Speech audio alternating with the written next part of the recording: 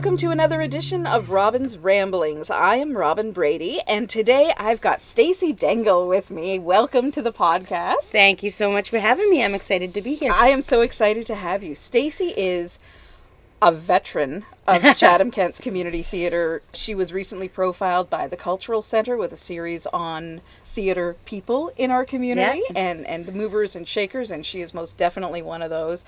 And she has also been a very vocal advocate for getting kids involved in the arts, performing arts, arts in general, at a very young age. And that's what sort of spurred me to get her on the show, because having kids myself and having been a kid who was involved in the arts, I completely see the benefit. But I also know that for a lot of people, it seems like a luxury, that it's sort of one of those extras that you don't necessarily need. It's more of a, you know, if you have the time, maybe you can take some music lessons or whatever. Mm-hmm. And so I want to talk about the importance of getting our kids active and involved and engaged.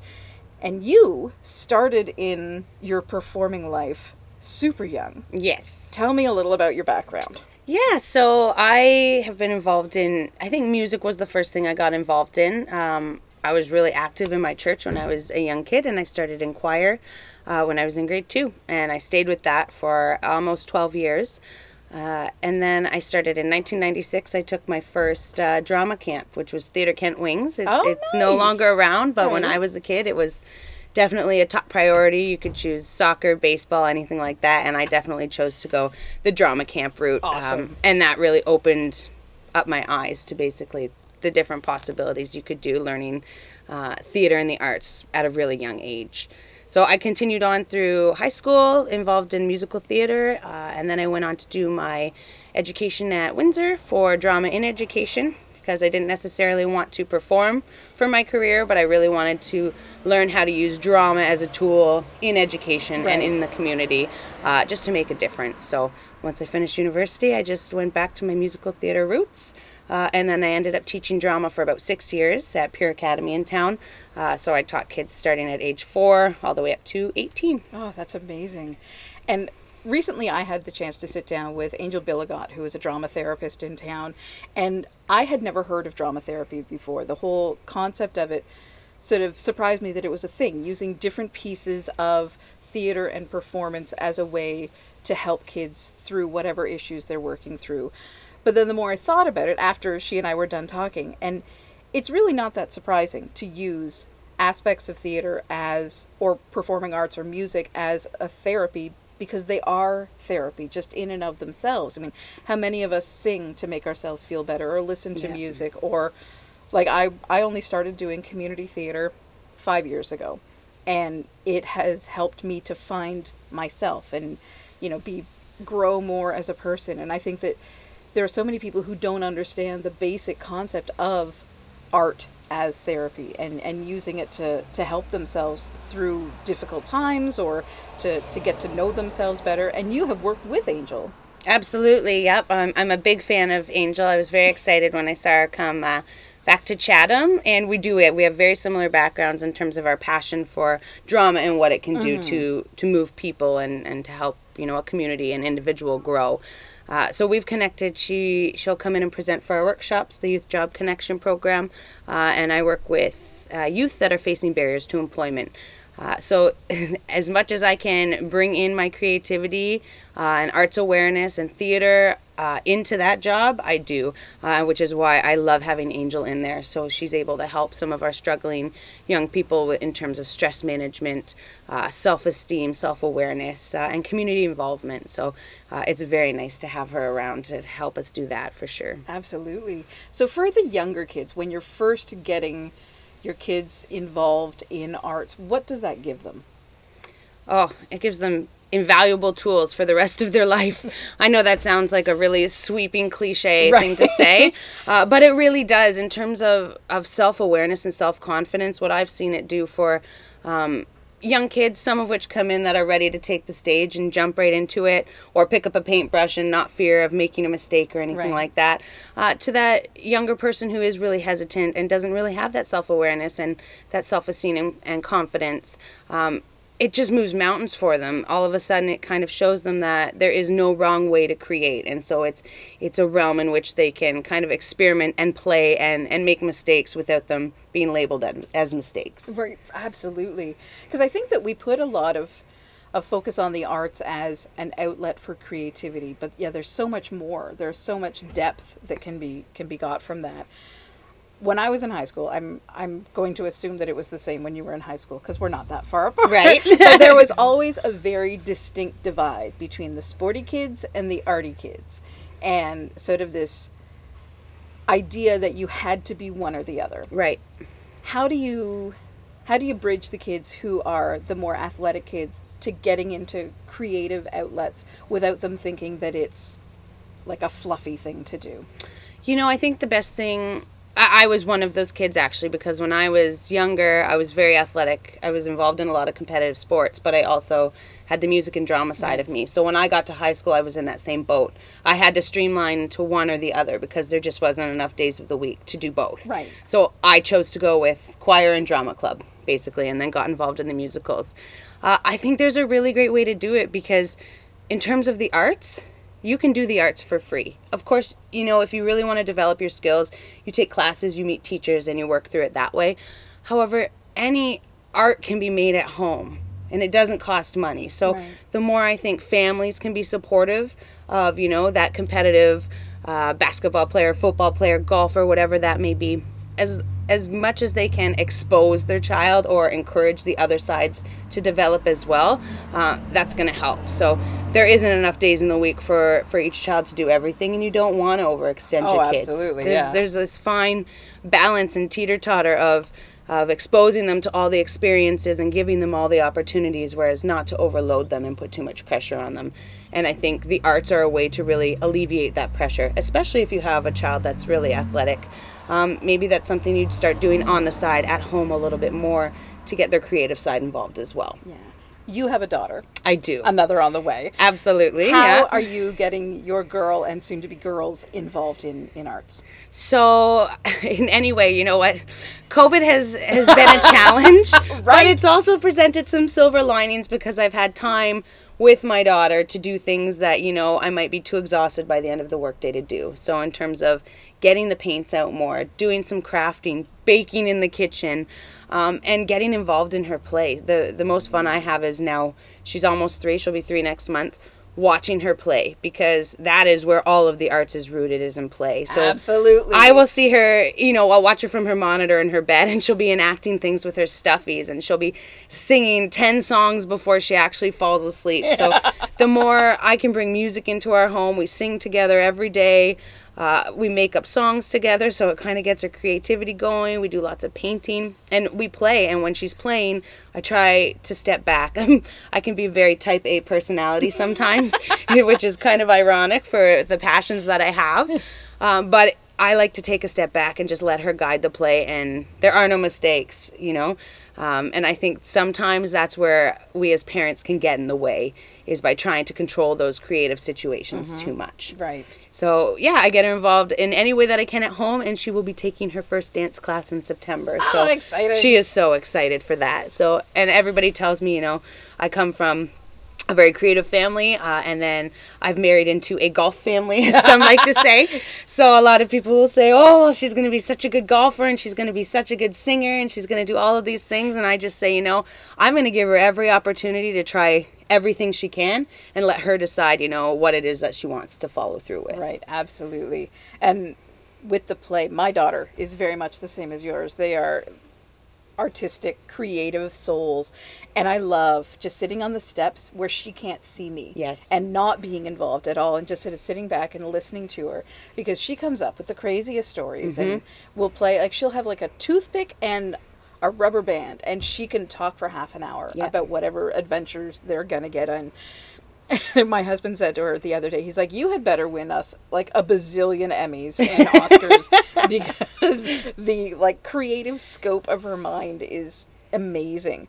But there's also, I love the idea of not interfering. Yeah. But then there's also trying to find ways to sort of like guide that. Absolutely, and make it meaningful. And get them into, you know, trying to, I know that arts lessons and classes and stuff can be expensive, and when you're on a limited budget, we're not stretched overly, but we also try to, okay, so you've got one thing that you're doing this week, Yes. and then stuff that you do for fun. And if we have a keyboard, so we can't necessarily afford piano lessons, but you can tinker around, and we've got some things that you can play with and try and get those experiences without having to have Right. the added expense, because it can be a lot when you're adding it all up. It can, and I think that's where you really, as a parent, have to get creative too. Because when you look at something like community theater, it's free. Yeah.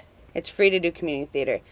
Most choirs that you can join, whether it's church or community, are also free. So if that is, an aspect of your life you don't have a whole lot of control over, there are those opportunities. And I'm not saying don't ever take classes, because it is very important, especially to learn those hard skills in the arts. You absolutely do need to follow through that way. But there are ways to start that exposure early on at no cost to get them excited to find out, where do they want to invest their time and energy. Right.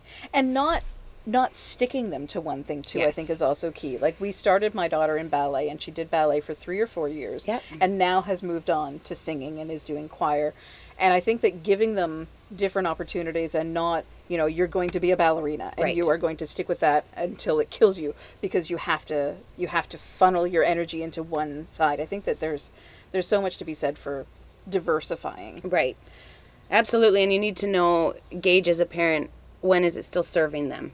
When are they still looking forward to going? Right. And being excited about the friends they're going to see and the experiences that they're going to have. And sometimes that light starts to fade a little bit. So is it a time to, dabble in something else and expose them to something else? That's, I think, important to know. And you can only know that by watching and having conversations with your kids. And like we talked about, letting them play and not interfering. And then there does come a time where, if there's meaningful things to be learned. So, for example, if your child's going through a loss, if there's been a loss in the family or something like that, using those creative arts to really help a child process those situations. Yeah. Something like COVID. Can you get a paintbrush out? Can you write a story together? Can you just have a conversation that leads to something bigger that will help them dissect and understand their world and, how it's impacting them a little bit clearer? And even once you get beyond the childhood years, I was involved in, I took piano lessons and flute lessons and all the things, and it was in band and choirs throughout school. But then you get into your adult years, and trying to rediscover those outlets is sometimes a challenge to do, to be able to, Absolutely. once you get into your own little cone, and you're not going to branch out because it's scary and it's hard to meet new people. But there are so many options for grown-ups to be able to explore Definitely. the creative side. Yeah, and I think it's so difficult in your young adult life and adult life at that point, because we've gotten so far away from play. You know what I mean? So when you're a kid, it just seems easier to fit into things like that. When you get into adulthood, it's work, and that's Yeah, what your life revolves around in exactly. most cases. And so it's rediscovering how to play again. And is that playing on a piano? Is that playing in community theater? Is that playing with a paintbrush and on a paint night or something like that? Like rediscovering how to play as an adult, basically. Right. And because it's hard to do, to get in and, go to that first audition. Oh, yeah. I remember my first audition with Theatre Kent, and I was terrified. Yeah. And the whole day leading up to it, and I was like, what am I even doing? This is a terrible idea.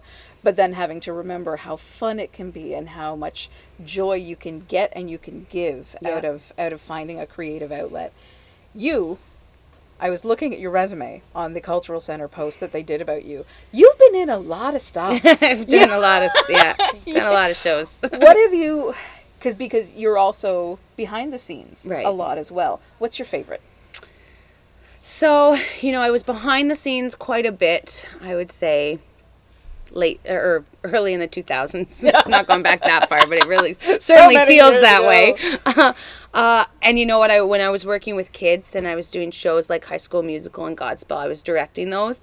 And that's just a leadership role that I think I loved. I don't know if it was just watching the kids together or the love that you get back from, young kids that are on stage and just really full of life and full of love. But I loved doing that part of it. I got away a little bit because I decided to kind of switch gears and start doing a little bit more for myself and getting back on the stage again.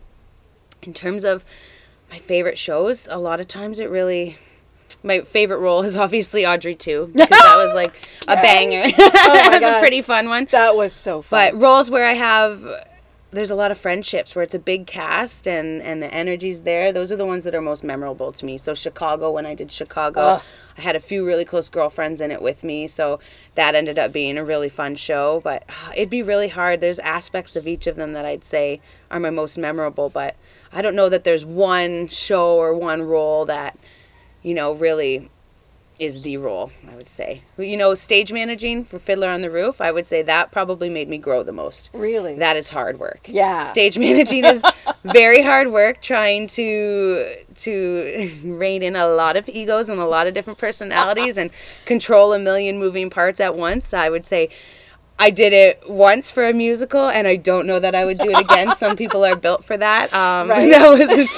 That was definitely one of the biggest learning experiences for me, for sure. And you've done, since the time of COVID, you've done a show. Yep. With sort of the new way of doing things in a Yes. more virtual experience. How was that? It was very, very strange at first. I've never had a show where I don't go to rehearsals and get to be with all the singers and my musical director and things like that. So it was strange.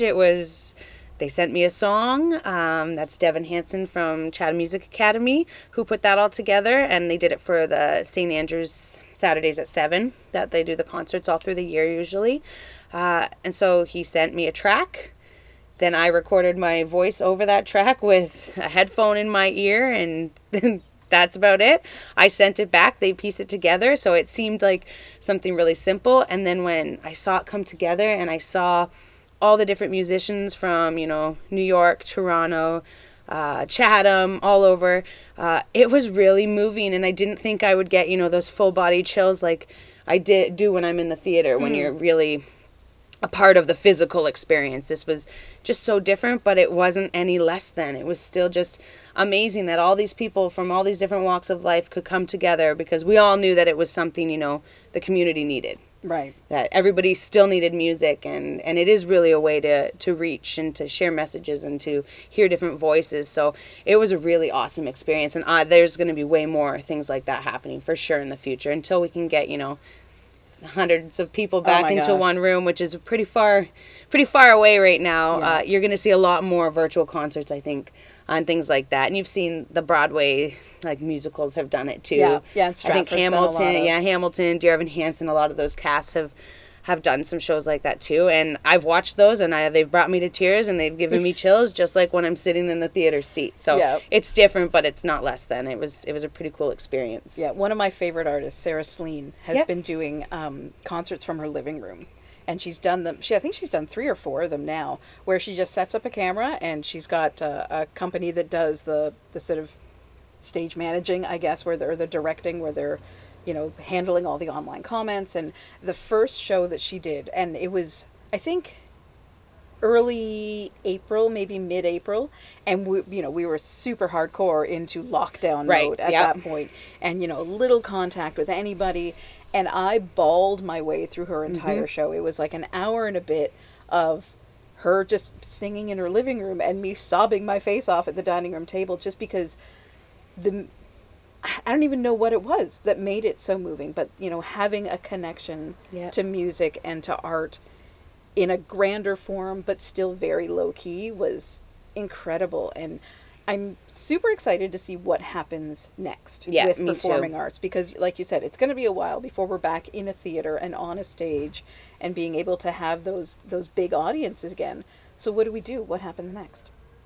I don't know what happens next. I say you just keep working at what you love, and if you want to keep singing, post videos. If you want to keep painting, I've got, some really talented artistic friends who have done lots of paintings and drawings online. I think the more you can put out there for people to connect with, the better. And I know you said you had a really emotional reaction to the Sarah Sleen show. And that, I think, is such a beautiful thing about the arts, because, when you go to a theater and you see a show and it's a spectacle, and there's costumes and there's staging and there's a set and there's lights and there's all of these factors into play, Well, now you're having that same emotional reaction to something that's just stripped down and raw. Yes. So yeah. it's not, you don't always need the spectacle. That is a lot of fun. We love the Right? spectacle. Who doesn't love the spectacle? But you know what? The real message and meaning can be done without all of that. Yeah. Without the extras. How do we, because now we're looking at getting the kids back into school in some form or other, how do we make sure that they are still getting what they need in terms of creativity in this new normal that we have? I think you talk to them and you observe how they're, how they're interacting. Are there changes in their personalities? Do they seem, I've talked to a lot of parents through all of this, and kids have regressed a little bit and they're a little bit more needy. And even mine got that way at points because she wasn't getting that social interaction. Mm-hmm. So mommy became even that much more important. You're everything. I think you just got to know your kids. You got to talk to your kids. I mean, my daughter's not even 3 yet, but I could still have a conversation about how she's feeling and try to, read into that. And you just got to check in, I think. The more you check in and you watch and you invest that time in your kids, find out what they need. The same kid who wants to pick up a paintbrush may not want to pick up a guitar. And I've had that when I was teaching before too. I had 2 brothers come in, one who dove into drama, loved every aspect of it, and the other who fought the whole way through. And at one point I had to sit down before I talked to his parents, I had to sit down with him and say, is this what you want to do? Mm-hmm. And it wasn't. And now this kid is an amazing photographer and guitarist, and it was just not his niche. So don't box in your kids. Give them all those opportunities. And, I mean, the worst thing they could say is, I don't want to do this, I don't like this. And then you find something else that they do like, or you go from there. If you could have one wish for your daughter and for other kids like her who have this, they're just sort of born with this spark of love, of creativity. If you could have one wish for her, for something that she could experience, what would it be? I think just people. I think the arts are the best way to know people and to understand different perspectives and to see different stories, and especially those that are lives that are much different from your own. I think perspective is everything, so that is what I would hope she would get out of whatever art she wants to do, or sport, or whatever it is, that she get to know people and have an open mind to that. If you could have one wish for community theater, whether it's in Chatham-Kent or beyond, what would you like to see there be in terms of an opportunity for growth now that things have changed? I'd love to see like an amalgamation. We have so many different, especially in Chatham, so many different companies and schools that are doing amazing things. I think it would be really special, especially through the end of COVID and post-COVID, whatever, that we all come together and do something really big to kind of unify our arts community. I think that would be amazing because there is so much creativity in our community and in communities like ours and having more collaboration, yes, I think definitely would be great, and less competition. Right. Would be amazing. And I think, I think they're all working towards the same thing, and they all want that too. Right. And it's just a matter of let's get all together and let's make something really big happen for Chatham-Kent and the arts community. That would be because it just benefits the whole community at the end of the day. Absolutely. Yeah. It has been an absolute pleasure having you here. I love talking to you. Oh, thank you so much. It's been awesome. And I can't wait to see the next thing that you do. Oh, well, thank you. Ditto. And thank you so much for listening once again. I appreciate your time, and we'll talk again soon.